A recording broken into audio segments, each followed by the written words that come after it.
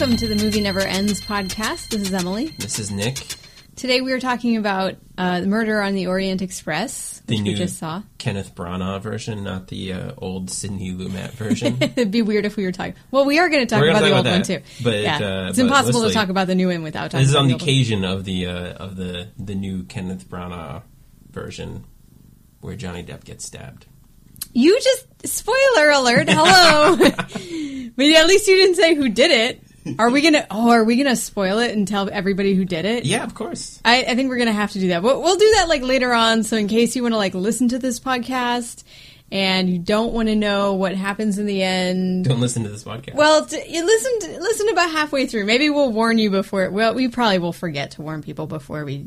Well, shall I start with a little summary of the film? It's a movie about a murder on a train. I mean, who doesn't know what this movie is about, right? It's in the title. Okay, so let's say this is based on a novel by Agatha Christie. Best-selling author of all time. Yeah, I had to look this up because I wasn't entirely sure if she still would be behind, J.K. Rowling and that lady that wrote, the 50 Shades of Grey novels. These days, nobody reads. Even those people. Oh, they do read those, though. That's everybody reads Harry Potter. But everybody. Back when Agatha Christie was around, reading is basically what you had to do. Yeah, anyways, so apparently she is still the...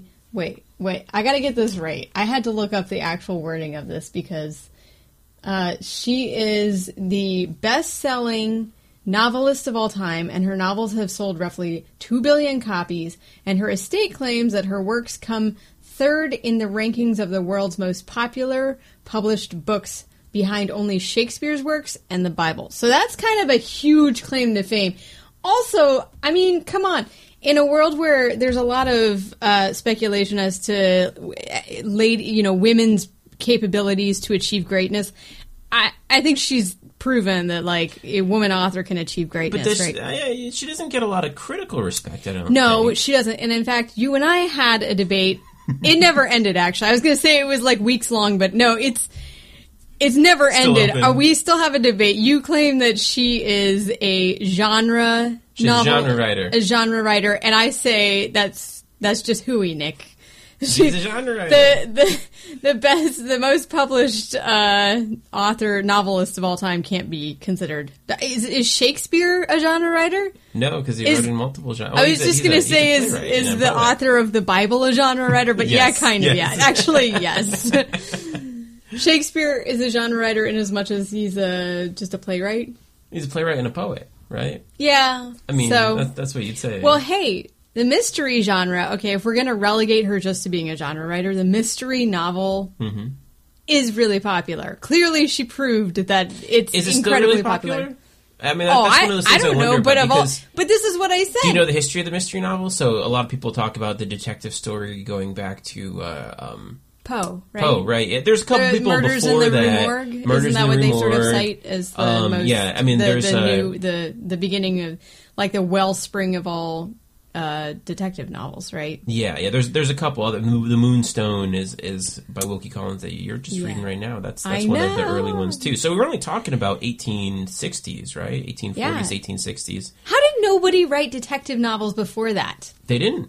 Was nobody interested in murder before that? No, you gotta wonder, murder, but there's not detective novels. Right, that's a different thing. Right, the detecting of the crime and where the plot of it is this sort of clockwork detection, solving crime. How was nobody interested in solving crime? It's something that I consciously am thinking about all the time. Yeah. It baffles me to imagine that there's people out there for hundreds of years of human civilization writing novels and not stumbling upon thousands of years the detective novel. And then it became really popular through the 1950s. That was probably peak detective. Well, you're talking about more hard-boiled Dashiell Hammett style detective novels. Well, I'm talking Agatha Christie's peak was probably 1950s. Oh, right? okay. Yeah, yeah. And there were detective story magazines and things like that. There were a lot of detective novels. There was a lot of radio shows. So obviously, when it comes to British detective novelists, We have Agatha Christie's huge. We also obviously Sir Arthur Conan Doyle. Yeah. Was a little bit before everybody her. Puts Sir in front of his name, but Agatha Christie also has a really badass title. She's Dame Agatha Christie. Right? Let me just Dame Commander of the Order of the British Empire.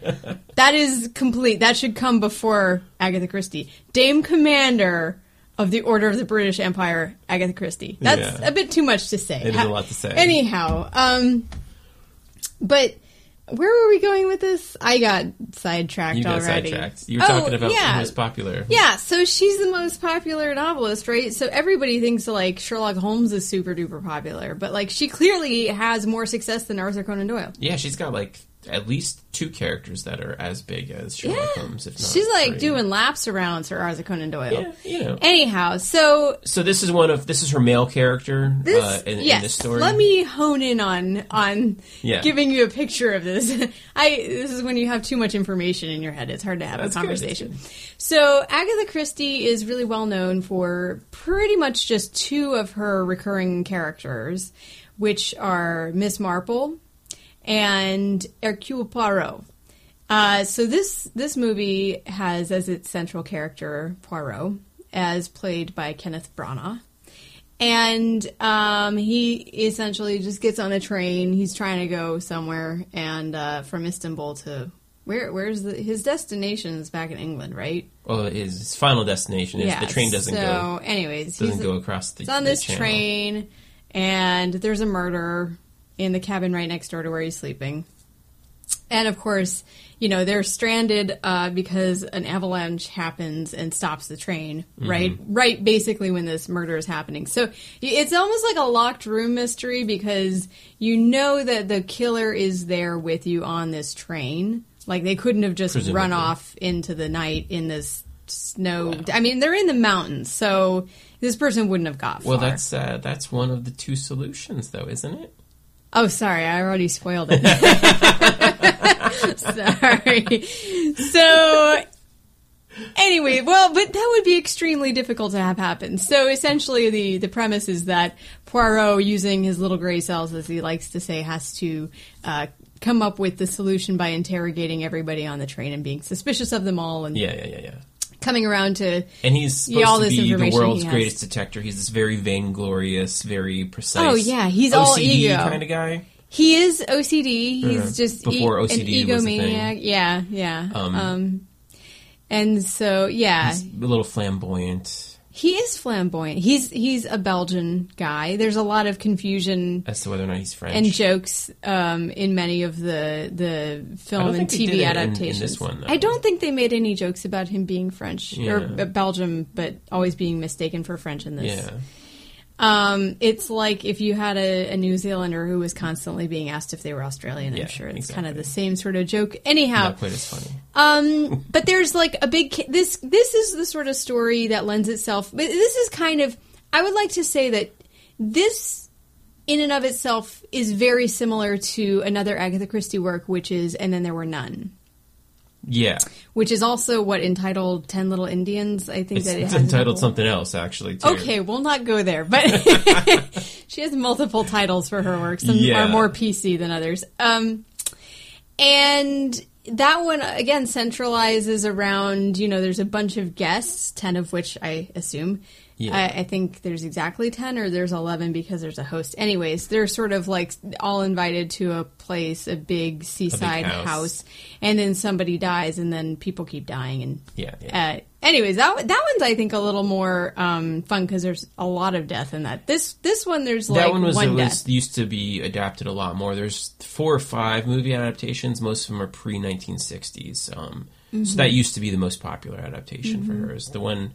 Murder on the Orient Express. There was a movie version of it from 1974 that was really popular. Directed by Sidney Lumet, who usually made cop movies. Like, not really like based on the crime cop movies. Like a lot of that sort of rambling 70s style. We'll throw out a title so our listeners might... Serpico. Yeah. And Prince of New York, and there's a number of them. But he's a pretty cool 70s director, and this is a period piece for him, which is quite unusual. Well, not as unusual as his turn towards musicals in The Wiz. We're not going to talk about that. But anyhow, that version stars Albert Finney. Yeah. An only, 37-year-old Albert Finney? Yeah. As Hercule Poirot. Yeah. And we'll get to that later, yeah, but I guess let's try to talk about the new one now. So the new one, of course, this is where I was going by saying it is similar to And Then There Were None, where it's to do a film adaptation. I think the allure is to basically flesh out this story with the cast of your dreams, because you have this very specific set of characters. Mm-hmm. They're in this confined space.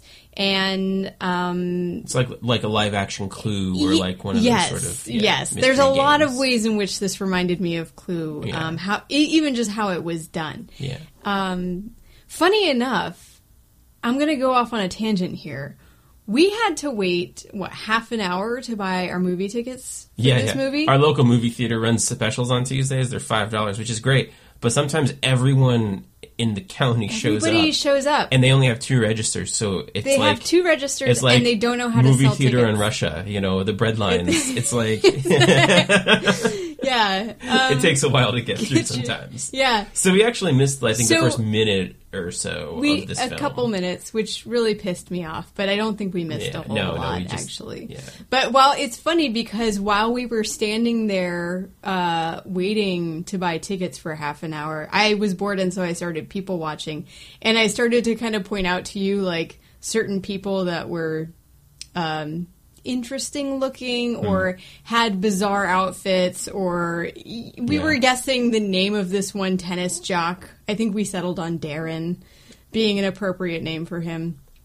Right. Anyways, but the funniest thing was, so, you've got sort of this room full of people, you're stuck there. It was mimicking the movie in a lot of ways. And in fact, the weirdest part was that all of these people ended up in the theater with us. Yeah, you thought they were all going to see Thor, but I was like, all these people are here for Thor. Oh my God, just sell us the tickets for Murder on the Orient Express. We'll go sit with the 3 other old ladies in the auditorium and watch this. And you were surprised. It was packed. It was a younger crowd than you thought. It was a more male crowd than you would have thought. Yeah, there were 3 men behind us who were not college age. Really? They were just guys on a guy's night out. That Daisy Ridley? I think that's what it is. Is she the draw? Daisy Ridley. Which one did she play? The governess? Yeah, she's the governess. She's from Star Wars. The one from... Oh... No, I don't think she's enough of a draw. So. No, maybe people are just really into Agatha Christie. I've always been used to me being the only person. We weren't the youngest people in that auditorium. That was shocking. There were people much younger than us. Anyhow, so I already had names for these people, and then we were going into this theater and sitting and watching a movie where you have a confined cast of people. Yeah. I noticed you're not talking about the movie though. Sorry, so is that a bad thing? No, is that a reflection on what you thought about this movie? Well, I didn't love this movie, I will say. But I mean, for me, as a lover of the detective novel, a lover of, detective movies in general. A lover of Agatha Christie. This had really high expectations on my part to meet, and it just didn't quite get there. But, so let's talk about some of the cast. This is a cast that has to skew older, let's just say, because the characters themselves, for the most part, are middle-aged to older. You can always rewrite that stuff. And they do to some extent, especially compared with the 1974 version, which is Old City, older Palooza. Yeah. And that's one of those things that I kind of always disliked about a lot of the Agatha Christie adaptations, is that they're really They're really like being at the library for the knitting hour, especially the 70s ones. I mean, the ones with this one with Albert Finney and who's the Peter Ustinov does some as Poirot, and I'm not a fan of those. It's like tacky 70s old people city. This I like the cast. I thought the cast was pretty good. Yeah. Johnny Depp is the villain in it, and he does a pretty good, pretty brief turn before he spends the rest of the movie dead. Mm-hmm. Daisy Ridley from Star Wars is way less wooden in this than she is in Star Wars. She does a pretty good job. There was some younger people too. Josh Gad's in it. doing a pretty good job. A little broad. Michelle Pfeiffer is Michelle Pfeiffer Did you mention pretty her great yet? in it. No, I didn't. She's like, for me, she's a draw. Yeah, she's just she's phenomenal. Yeah. She's one of those ladies who, you know, had like a long period as she was sort of getting older where I didn't see her in a lot of movies, and she's been in 2 movies this year, like 2 big movies this year. She was in Mother. Yeah, yeah. And this lady can act, and she's gorgeous. Yeah. And for like an aging lady, like she's really good in the film too. She pulls off this role fantastically well. You know, Penelope Cruz is in it for reasons that just sort of are there. She's not. I mean, she just sort of exists in the movie. Kenneth Branagh, I think, does some interesting things with the character of Poirot. Now, I've never liked Poirot. I've always found him really off-putting. Part of that is the greasy plastic hair that they usually put on him. Like, he just, you know, they really slick down the hair and the mustache. David Suchet doesn't have Not a hair. fan. He's like bald though. But the mustache is still a plastic mustache. Okay, well, as a guy who has waxed a mustache, but not like that. I feel like it's too much. It's too much. Too much wax in the mustache. We need a matte wax. I think they're going like Lego Man hair. I'm not sure they used to have a choice about what kind of wax. Anyway, Branagh though is way less fussy, I think, than Poirot usually is. He's got. He makes Poirot kind of sadder a little bit. He does some interesting things, and he's got one of the strangest mustaches I've ever seen in film. Oh my god! Are we already going to talk about the mustache? You got to talk about the mustache, yeah. Or do we want to talk about the mustache? Is really the star of the film. Okay, yes. This is like last week when we were talking about how Chris Hemsworth's arms were the star of the movie. Yeah. This movie has this was a fake mustache, as we learned. So any gents out there who are going to attempt this lustrous, fantastical mustache, like, just be warned, Kenneth Branagh could not even actually grow this mustache. He tried, and he failed. And yeah. Yeah, so they resorted... 6 months of mustache research went into this mustache. This mustache is a mustache for all time.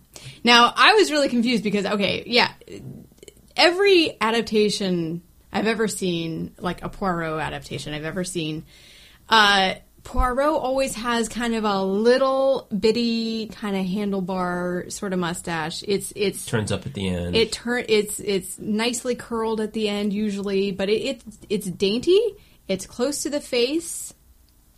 It's dark in color, and this one was completely different. This is like, and this is one of those things where it's nice to have somebody who's not afraid of going out on a limb and adapting something in a totally new way, right? Mm-hmm. Like, I like that. I'm a fan of invention. I'm a fan of, like, if I just wanted to watch the old conventional adaptation. Let me describe the mustache. Okay, I would say... you go ahead. And then I'm going to give our listeners the names I have come up with for this style, because I've been thinking about this.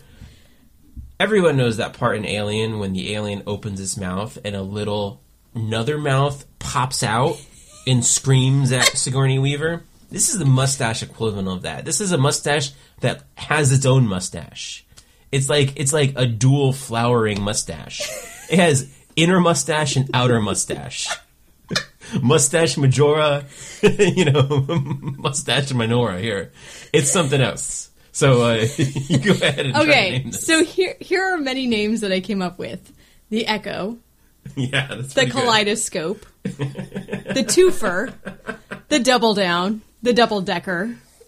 Nice. Wait, I had another one. No, Echo, Kaleidoscope. Yeah. No, there's another one in there somewhere. The Shadow. The Shadow. Yeah. The front and back. It is a huge mustache. But I will say, Oh, my favorite one? Oh, okay. I can't believe I almost forgot this. The Quad. The Quad. Yeah. The Quad. I was thinking about going Quad Stash, but I kind of like it just the Quad. The Quad. Yeah. Anyways, quad. I feel like I would like to personally see this mustache making an appearance in pop culture now. Like, just street culture. Like, people growing this mustache. Maybe even, like, a tri-decker mustache. I don't even... It's a crazy mustache. The possibilities are limitless here, people. It's a big, lustrous You're going to need to invest in some time to grow this mustache. Yeah. You might need some, you know how like when women put like extra hair in there, it's a fall. You might need like a fall for your mustache. Well, so like Branagh definitely did. Yeah. So and definitely copious amounts of mustache wax. But like the matte mustache exactly, wax. because he's not shiny. That's what I like about this mustache. Well, he's also gray in this, which no Poirot I've ever seen has ever been gray. Yeah. Has always had like dark hair. They've dyed themselves with the toner ink, you know, the shoe polish dye on the problem with Poirot. Oh my gosh, you don't really have an appreciation for the David Suchet though. David Suchet. Is Poirot. Theater. He is Poirot, though. He is like the best. He's like, to me, just the standard version. Yeah. You know what I mean? And but yeah. So getting back to Kenneth Branagh and his mustache. At times I think he's really good in this, and at times he's asleep. Yeah. And, you know what I mean? Like it takes him about half an hour to wake up for the movie. And then when he gets interested in the case, he's actually pretty darn good at it. He is sort of electrified at some point. Yeah, I will agree. Yeah, and I think it's kind of cool, but it's frustrating because I mean, this is my problem with Branagh in general as a filmmaker. Barring Thor, which is just utter trash that he made, he's usually a guy who's got some pretty okay ideas and can't carry them out. His Frankenstein was really interesting for trying to actually adapt the novel. Rather than the Universal movie from the 30s, you know, had a pretty interesting central performance by Robert De Niro as Frankenstein, but is a mess of a movie, and it's awful in parts. You know, I mean, it makes the Bram Stoker's Dracula by Francis Ford Coppola look like a masterpiece. Well, that is a masterpiece. Just kidding. Just kidding. You know, and Branagh, like, he shoots this in 70 millimeter. Like, everything's on the side of this being really cool. He assembles a really interesting cast. He does some really neat overhead crane shots of the interior of the train. The interior, the train itself is, I think, really great set design. He shoots through glass a lot in a way that's metaphorical to the story. The entire idea of, like, you know, a murderer's soul becomes shattered, kind of, which is a very Harry Potter thing as well. That's set up in the cinematography in a really beautiful way. But then he does like some just awful things. Like, I think a lot of the flashback scenes are terrible. They look like bad TV. They look like reenactments from, you know, Unsolved Mysteries. That's exactly what they look like. Yeah. And then he's got this scene that is like the worst scene in the movie by far, where Kenneth Branagh or Poirot like has this like long dark night of the soul where he's like sitting alone in his cabin being like, I just can't see the you know, the solution to this problem. Where is it? I don't know if I'm going to be able to solve it. Listen, this guy has the biggest ego in the world as a detective. This is also his holiday. He's taking this on for fun. You know, like that's what the character's doing in it. He's not emotionally invested in it that much, you know? I mean, and he doesn't doubt himself. That's not Poirot. It's a terrible scene. It doesn't belong in the movie. The movie would be a lot better if you just cut it.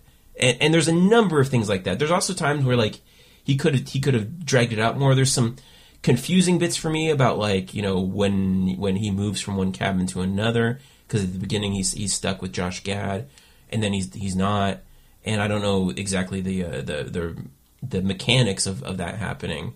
There's a lot of characters that they got to keep track of. They do an okay job with it, but I think some of that could have been done better. But there's some cool things about it. So yeah, I mean, I'm mixed on it too, but I'm glad that they made a locked room mystery classic, you know, movie. And the atmosphere of a lot of it, at least the interiors, I'll take it over any of those 70s Agatha Christie adaptations any day. Yeah. So let me get back to something that you mentioned that you thought that Kenneth Branagh did well, which was the overhead crane shot. Mm-hmm.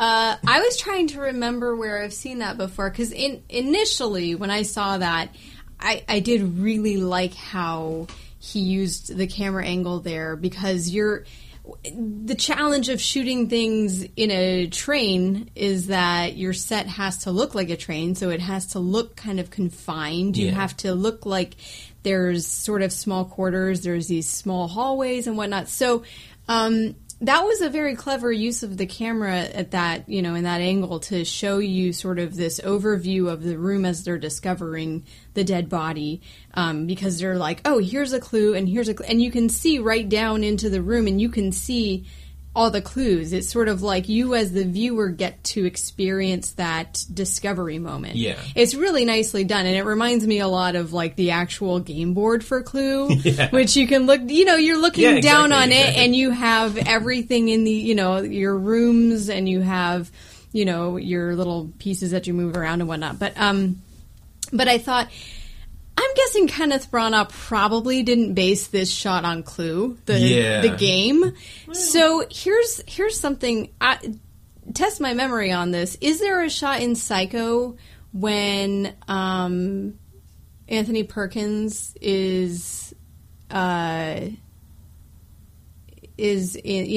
a shot in Psycho tracking Anthony Perkins in a room like that? I don't remember that. Okay. But you could be right. I might have made that up. I haven't watched Psycho in a number of years, so that could. I just saw it this summer, and I'm going to say it's possible. Yeah. But it's possible that my memory is conflating something else. It reminded me a bit of like Life Aquatic. I know Wes Anderson will do those sort of shots a lot. But has he done an overhead? He does usually from a side. He's done some overheads too, and has a very linear sort of. Kubrick's done a couple of those and a couple things. Yeah. Anyhow, but that was actually one of the moments when the film, the actual work of, you know, directing became apparent to me that Kenneth Branagh had like a vision, and he actually executed it quite well.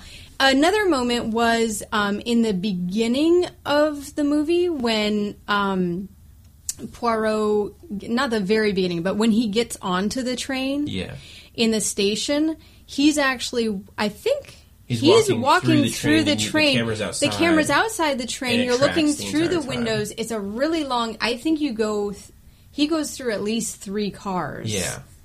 Or maybe only 2, but still, it's a very long tracking shot. And he's speaking. He's encountering different people. Yeah, and there's a lot of stuff happening. And it's actually, that moment also makes you think, oh, there's an actual director who has some skill. Exactly. Who's constructed this in a way that it's not. It's almost like too good for you to notice. Like it's too well done for you to really notice. It's a difficult thing to do, but it's well done. It is well done, and it's so jarring in comparison with some of the exterior train shots. Like when the train is chugging through the landscape. The CGI train chugging through a CGI landscape that looks like it's Thomas Kincaid painter of like. I swear to God, every time they show the outside, it's some sort of purple sunset. I just kept going, oh, it's Hogwarts Express.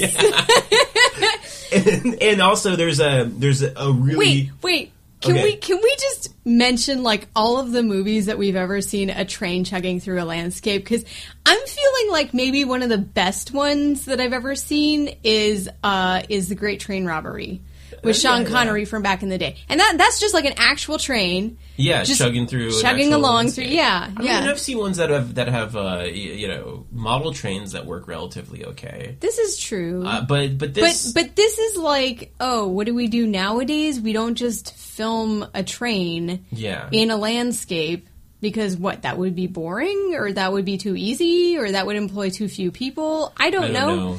But I would like to see that again, personally, because the sunset colors going on were a little too... Thomas Kincaid is the best way of putting it. Yeah, exactly. They're very Tom. And then there is the scene where the lightning strike happens and the avalanche happens. That was silly. That looks like a video game cutscene. It looked terrible. It's like, it's not just an avalanche happens... Because avalanches happen all the time. How often in the world of Kenneth lightning bolts strike? A lightning bolt has to strike mountains. the mountain peak, causing a sudden avalanche right by a bridge. I mean, listen. I grew up in a place where you had to make sure in the winter when you went up into the mountains that avalanches weren't going to happen, right? Yeah. So, but nobody was ever like, "Oh, there's an electrical storm. Don't go up in the mountains." That I don't know if this is even a realistic reason. It does. It looks really badly fake. I think. Wait, I think I was going to talk about something else that you said he did well. I'm trying to remember what it was, but maybe we'll come back to that. Okay. Well, I said he does some of the character stuff well. I said he does some of the train. Oh, you well. said about how like keeping all the characters straight. Yeah. Yeah, and actually that's something that even the original movie version of this does, and I think that's actually. I mean, not to say Kenneth Branagh didn't do a good job with that. I think that the heart of that success lies in the actual writing. Yeah. Agatha Christie wrote this in a way where, again, you have this enclosed set of people. There's a number of them, but there's not too many. And it kind of, the action keeps going circularly to kind of draw all of these characters inwards towards There's a lot of characters for a plot. modern movie, actually. There That's are. the thing. There's not usually that many important characters in a movie. Yeah. And there's quite a number of them. There are. So but at the same time, it's a pretty small amount of people on a train when you think about it. Yeah, it is. For a train that's sold out. But they actually have, I think, two, or at least one, maybe two less people than they have in the Sidney Lumet version. Because there's a separate doctor from, the major character, and he's the same thing. Oh, we haven't even mentioned Willem Dafoe in this. Oh, yeah? Willem Dafoe's in this? I wish there was more Willem Dafoe in this. He's great in these little character roles. He did a great job in it. Yeah. He wasn't given a lot to do. He has little bits of whatever. But that's the thing about these things. These people get like their one scene, I know. And he got his one scene. Yeah. He's pretty enjoyable. So, yeah, I mean, I thought it was okay. If they make another one, I'd be interested in seeing it. I hope that, Kenneth Branagh restrains himself from making things look like Thomas Kincaid. Yeah, just use real trains. Just use real trains. It's not that hard. And follow all the way through. There's a train that goes through Glacier National Park all the time. You could just use that and say it's wherever. No one will know the difference. Here's a question I have for you, Nick. Sure. Why do people think that Kenneth Branagh is smart? Because here's the thing, right? Here's the thing. Kenneth Branagh he's been around for a long time. He's made a lot of movies, both as a director. He's been in a lot of movies as an actor. Yes. Yeah, I know he's in a lot of stage work. Okay, but why do people think he's smart? Because Kenneth Branagh does Shakespeare. Exactly. He's associated with Shakespeare in the minds of people because he's made, a number of Shakespeare adaptations. And he's been in a lot of Shakespeare some of which plays on supposedly stage. are okay. I haven't seen the good ones. I mean, I haven't seen the good ones, I'll put it that way. But his movies that aren't Shakespeare movies are pretty bad. Well, I will say. Okay, but I think they're with bad. this one, do you think that it takes a smart person to make an Agatha Christie adaptation? Not necessarily. I wouldn't necessarily think so either, but do you think that this movie's going to get critical acclaim because he's considered a smart guy and he's making a film that's based on even a genre literary work, but it's still a literary work. It's PBS territory. It's like definitely. classic British literature. And it's gotten mixed, if slightly respectful reviews, I think, from what I've seen out there for it. It's funny because actually the second takes that have been coming out this week as opposed to last week's first take reviews have been better toward the movie. There was a guy in the Washington Post, I think, who actually said it was really good this week. The reviewer from the New York Times is I think, some funny little pull quote about it. It chugs along and is sometimes occasionally entertaining. Occasionally. Rattles along and occasionally approaches entertaining. Wow. I wouldn't say it's occasionally approaching entertaining. Yeah, I think it's mostly. It's fine. I mean, I went into this movie feeling very bitter over having missed 3 or 4 minutes of it, and I think it was even less than that. But yeah, but even still, I couldn't help but smile and laugh and enjoy it and be on the edge of my seat eventually. And it's okay. I call it a 5. Listen, we were in a a theater full of there were some old people, right? But yeah. But there were so many. There were college students galore. I think they were there for extra credit. I think somebody was I can do some the English class had to have been at saying you get extra credit for going to this movie. Yeah. Also, there were young people. They were couples. There were a bunch of guys, tons of guys there on their own without ladies. This is a total. I feel like I entered a warped dimension. Yeah. It's Literally. pretty crazy, right? This audience was all I could think about for First most it was Lord of the Rings, then it was comic books. Now it's going to be Agatha Christie. But I've never met a dude my age who reads Agatha Christie. Now, granted, I haven't read this one. Yeah. I wonder if most people read this one or not. It's one of the popular ones, definitely. People actually read this one, though? I don't know. Because I know people who've read and then there were none. Mm-hmm. That was actually, I think, something that people read in high school. I read went that to in high school. Yeah. I mean, not I for don't high know school, but I read it. why high school students would be reading it. But even still, Murder on the Orient Express, I wonder if there's, new literary value for reading it for some reason that I don't know of. But anyhow... I do think it's an odd adaptation, actually. I want to be a popular adaptation because this is a mystery that breaks the rules of mysteries. Because let's talk about this. Okay, can we... Spoiler alert? Well, spoiler alert. Okay, the solution to the problem of who murdered them is everybody did. Everybody did. Except for the conductors and Poirot. Yeah. Every other character Only the one conductor, though. Because the other conductor did in this as well. Oh, right. Yeah. Is everybody. Yeah, so that's kind of crazy. Which is something that would be really frustrating if you're like, it's your first mystery and you're like, oh, the point is to look for the killer. And the thing is, everybody's a killer. But it also is kind of mind-blowing. Yeah, but it breaks the rules. So rule breaking is good. But it's a weird thing to do. Dude, that mustache breaks the rules, okay? It's a weird thing to do when it's not necessarily a popular genre. You know what I mean? Like, this is true. If this were a Marvel movie, this would be like fourth wave. Like when you've gotten bored with the regular ones and you're trying to do something different. Well, so maybe this is fourth wave. Maybe we had all those those Sherlock Holmes adaptations with those are really Robert Downey Jr. Those are very or not adaptations, but reimaginings. Yeah, there's some serious what else have we had in terms of detective stories in the recent past? But people are ready for something new. Yeah. So I mean, but that's why I think this got remade because there was an Oscar-winning movie from 1974. Let's talk about that briefly as well. Sure, go for it. I hate that movie. I'm just going to say that. I love Sidney Lumet. Yeah. I hate Albert Finney, especially in that role. God. He's usually terrible, and he is off-puttingly, shockingly awful in that role. He walks around like a man with no neck.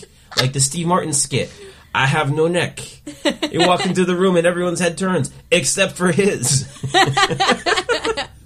He's like constantly looking downward. He looks like he's got Lego Man hair. It's like snapped on. He's awful. I can't understand half of what he says with his like weird French Belgian accent. His reactions to people are off-putting entirely. Yeah, that man's kind of repulsive just generally. You know what role I liked him in? The only role I've ever liked him in was when he was Ebenezer Scrooge in I like him in Miller's Crossing. David Neam's Christmas Carol. He's good in that because he's supposed to be a complete asshole to everybody. Do you remember his part in Miller's Crossing? He's like the Irish mob boss. Yeah. He's good in that. Yeah. He's only good in roles where he is acceptable as a total asshole. Even then, though, he's not great. But sometimes. He's not good at being. As he's gotten older too, he's got this like gaspy toad thing he does with his face. Yeah, he's always looked like a toad. And... Anyways, so that's my central problem with that. The other problem is that it's a movie that casts a million really famous stars, aging stars, in these roles, and they ham it up mercilessly. You've got like. Tony Perkins, in the Josh Gad role. He's awful. He's just terrible. Yeah, he is terrible. You've got a number of... I mean, it's just... To me, it's not a good movie. Lauren Bacall is the equivalent of Michelle Pfeiffer's role in this, and she is kind of unbearable to watch. Yeah. She's tacky. She's like a Carol Burnett sketch. Even worse. There's nothing laughable about it. It's just painful to watch her. And the costume design. Ingrid Bergman. Ingrid Bergman is always Ingrid Bergman. Is gorgeous and wonderful and classy, and but she maintains her own. She won an Oscar for that role. I know, because she's like ridiculous. She's like this little island of good taste in the whole movie. Yeah, I still think that's a nothing role. That's the Penelope Cruz religious fanatic role. And it's kind of a nothing role, but she is Ingrid Bergman, and she is one of the greatest actresses of all time. She's like in her mid-50s there, I think, and she looks stunningly like she's beautiful. 25. Just like Ingrid Bergman is, which is it's always great to see her, definitely. But in general, it's not a good movie. Well, and there's also the weird there's even just like the opening title sequence has these bright colors and these title cards and stuff. Yeah. And then you get into the movie and it's like really washed out. It's one of those movies that like in my memory, I don't remember a lot of the action. I just remember it being really washed out. Like the colors are like the way not that there. the 70s used to do the 20s, and I think this counts as, even though I think it's like 30s, the way the 70s used to do that period in time is really off-putting. And the best worst example I come up with is the 70s version of The Great Gatsby starring Robert Redford and Mia Farrow, which is just like pukingly terrible from beginning to end. It is so ungodly tacky and awful in tone. Is it also washed out looking? It is, and it's just got like... See, how can you have something they do with this, all like, of these like fake ragtime music all through Art Deco, like, you know, art direction, and then have no color actually visible? And I don't know what happened. It was like the reverse of Technicolor or something. It was like they decided to like... And they do this, like, because the 20s are supposed to be a good time, so they have everybody laugh, like, ho, ho, ho, ho, ho, ho, through the entire thing. Like, they think actual, like, you know, laughing is contagious or something. It's really not in these sort of movies. It's really... Anyways, so to me, this is a giant improvement on that one. And like I said, Branagh is actually... He's really empathetic, which is really kind of funny to see for that Poirot role, because I don't think Poirot is supposed to be empathetic. Well, no, he's usually portrayed as a fairly... well, he's super egocentric. Yeah. For good reasons, but I mean, he's to the point where he's not very... he's not, like, sociable, really. I mean, it's not like he's antisocial, but he doesn't really, like, no one measures up to his expectations. So I guess I can relate to him in that way. but, you know, he sort of has, like, no room in his life for people that are imperfect and annoying and, you know, kind of... Well, for instance, you know, Albert Finney in the old version, when I don't know, he apologizes because somebody talks about their parent dying or whatever, or their spouse dying after their daughter died, right? And he's like, "Oh, I'm very sorry to hear that. But on to lighter matters." Ho ho ho ho ho. Terrible. He literally does that. Yeah. And in the Branagh version... Yeah. Oh, he does the wonderful thing where he's constantly telling people to, like, fix their ties and stuff. He does these things where he's obviously OCD, but it's cute how he does it. Yeah. It's not off-putting. It's cute, actually. But there's the character that's the butler or whatever for Johnny Depp. You know, Branagh figures out through deduction pretty quick that, you know, he's suffering from an inoperable cancer. He's like got terminal cancer, and he's got this really great empathetic. I'm truly sorry to hear that. Yeah, moment. but yeah. There's an empathy there. Like he sees people for what they are. That and he's empathetic towards them in a way that I've never seen in this character. Yeah. And I don't think that's necessarily true to Agatha Christie, but I found it enjoyable. Here I will say something is that I think a lot of Agatha... I mean, I've read a lot of her books, like a lot of her different characters. And I think that what comes through most of the time, like what's a really common through line, is that she seems to always be interested in not just having the action revolve around the solving of a crime, but sort of more almost like the revealing of human nature and the motivation behind characters' actions or their words or their demeanor. Like I think what she's most interested in are just like the human, like the complex things that make each person individual and unique. Sure. I think as a writer she is, but it's her character Poirot. Poirot understands that stuff. He's not necessarily always portrayed as being sympathetic or empathetic towards it. Yeah. But he definitely understands that stuff, and that's why he's so good at what he does. Yeah. Here's something that I thought was a little bit not Poirot-ish about how Kenneth Branagh portrayed him. There were moments, the very beginning, which we kind of missed part of, where he's solving a crime is he in Istanbul? He's in Jerusalem.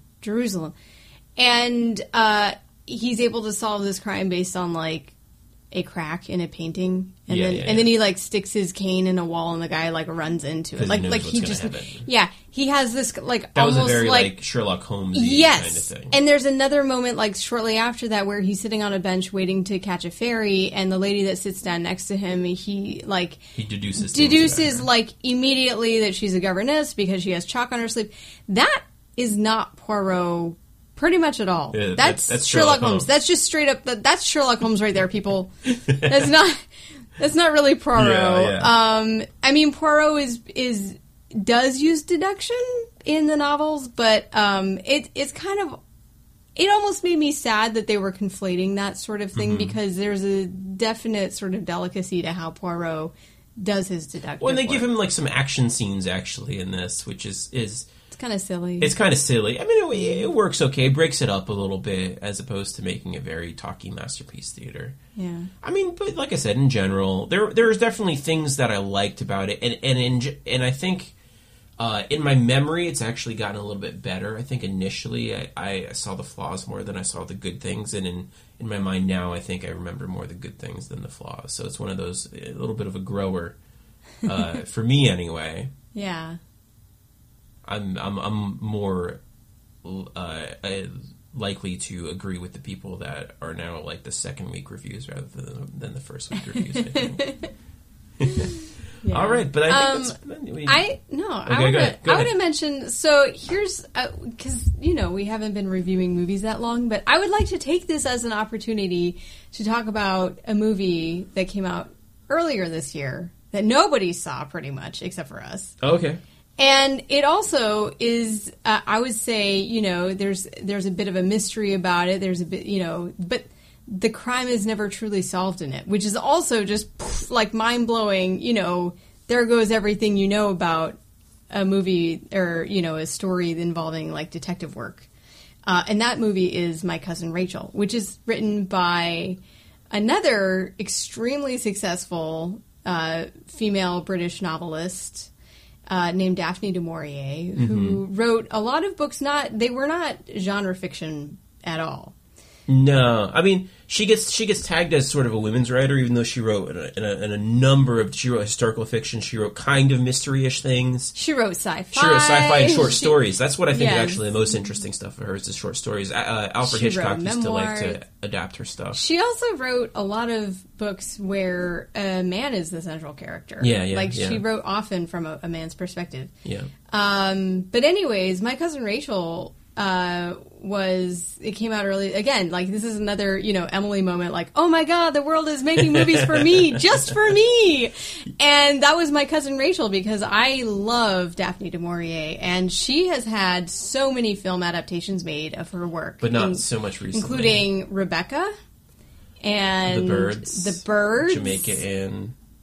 Yeah. There's an old version of My Cousin Rachel with Olivia de Havilland. It's wonderful. That's pretty great. Olivia de Havilland being so fierce. Yeah. And what's the French one?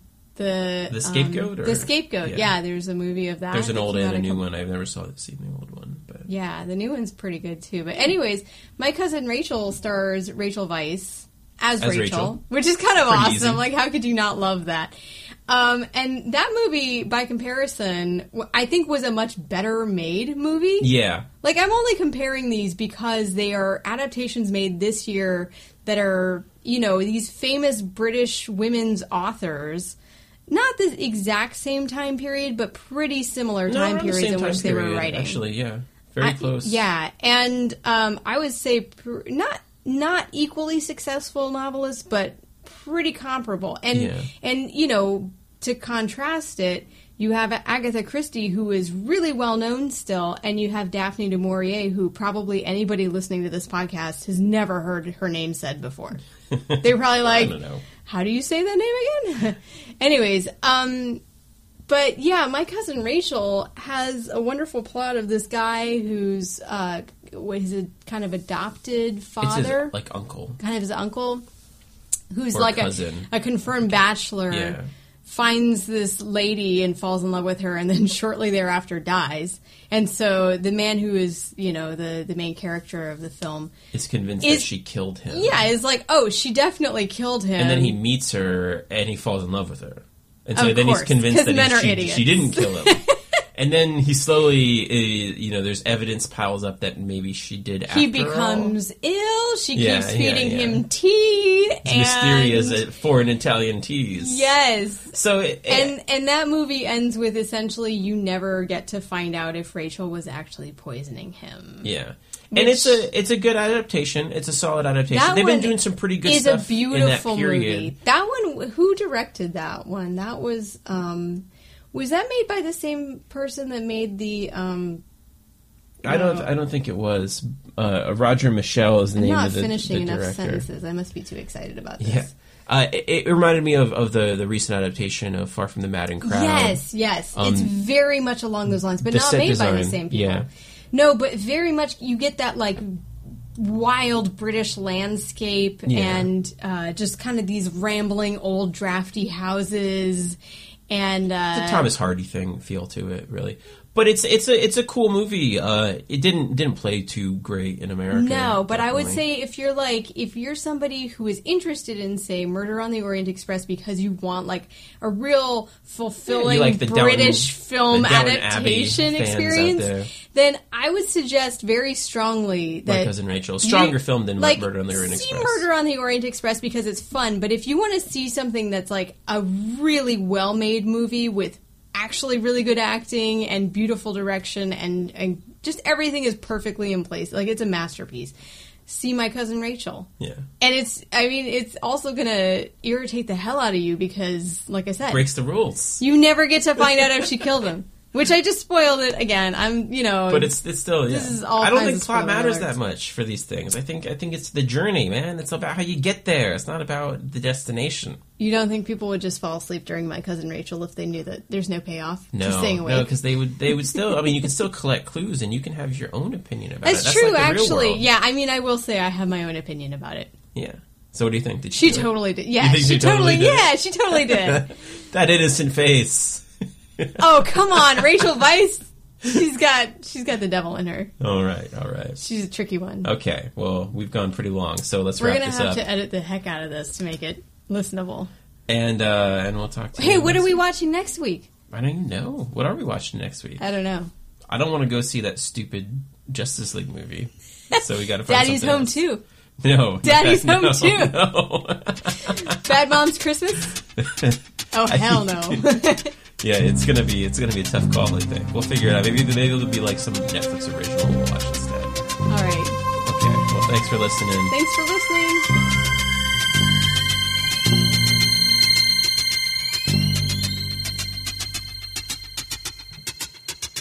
I caught the train. It's not all I'll catch with my big brain. Gave me rude a touch. Mustache so wide. It needs its own word, murder's a ride. Let's hope the end's worth it. I caught the train. It's not all I'll catch. Poirot's my name. No, I'm not French. Mustache has a stash. It will distract you. This train better crash. So it's a locked room. Murder on the Orient Express. Murder on the Orient Express. Murder on the Orient Express.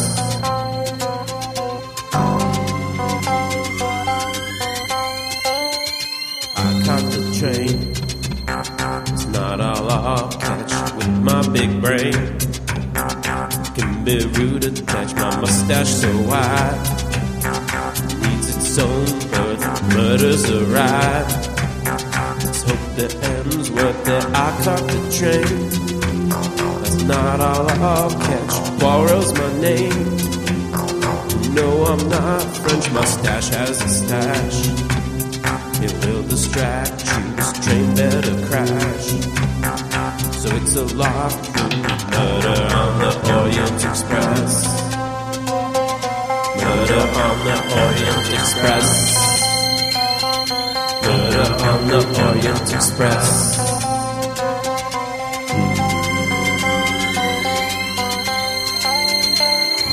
on the Orient Express. Murder on the Orient Express. Murder on the Orient Express.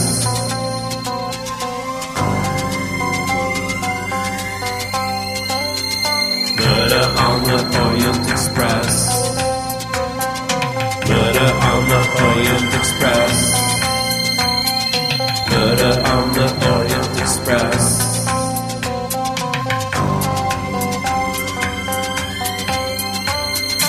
Murder on the Orient Express. Murder on the Orient Express.